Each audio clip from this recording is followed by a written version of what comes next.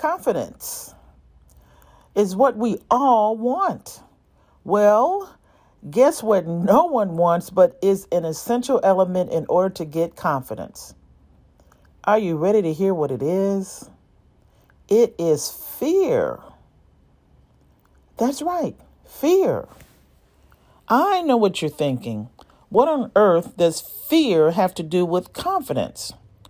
Well, confidence cannot be built without fear.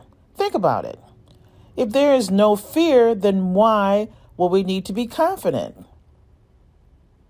Here's the good news. You know what helps move you from fear to confidence? Clarity. Being clear on what your intent is. This comes from thinking through things and figuring out what you really want your goals and dreams to be.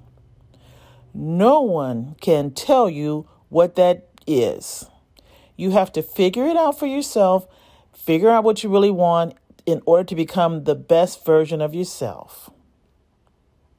Till next time, praying for your success and wishing you the very best.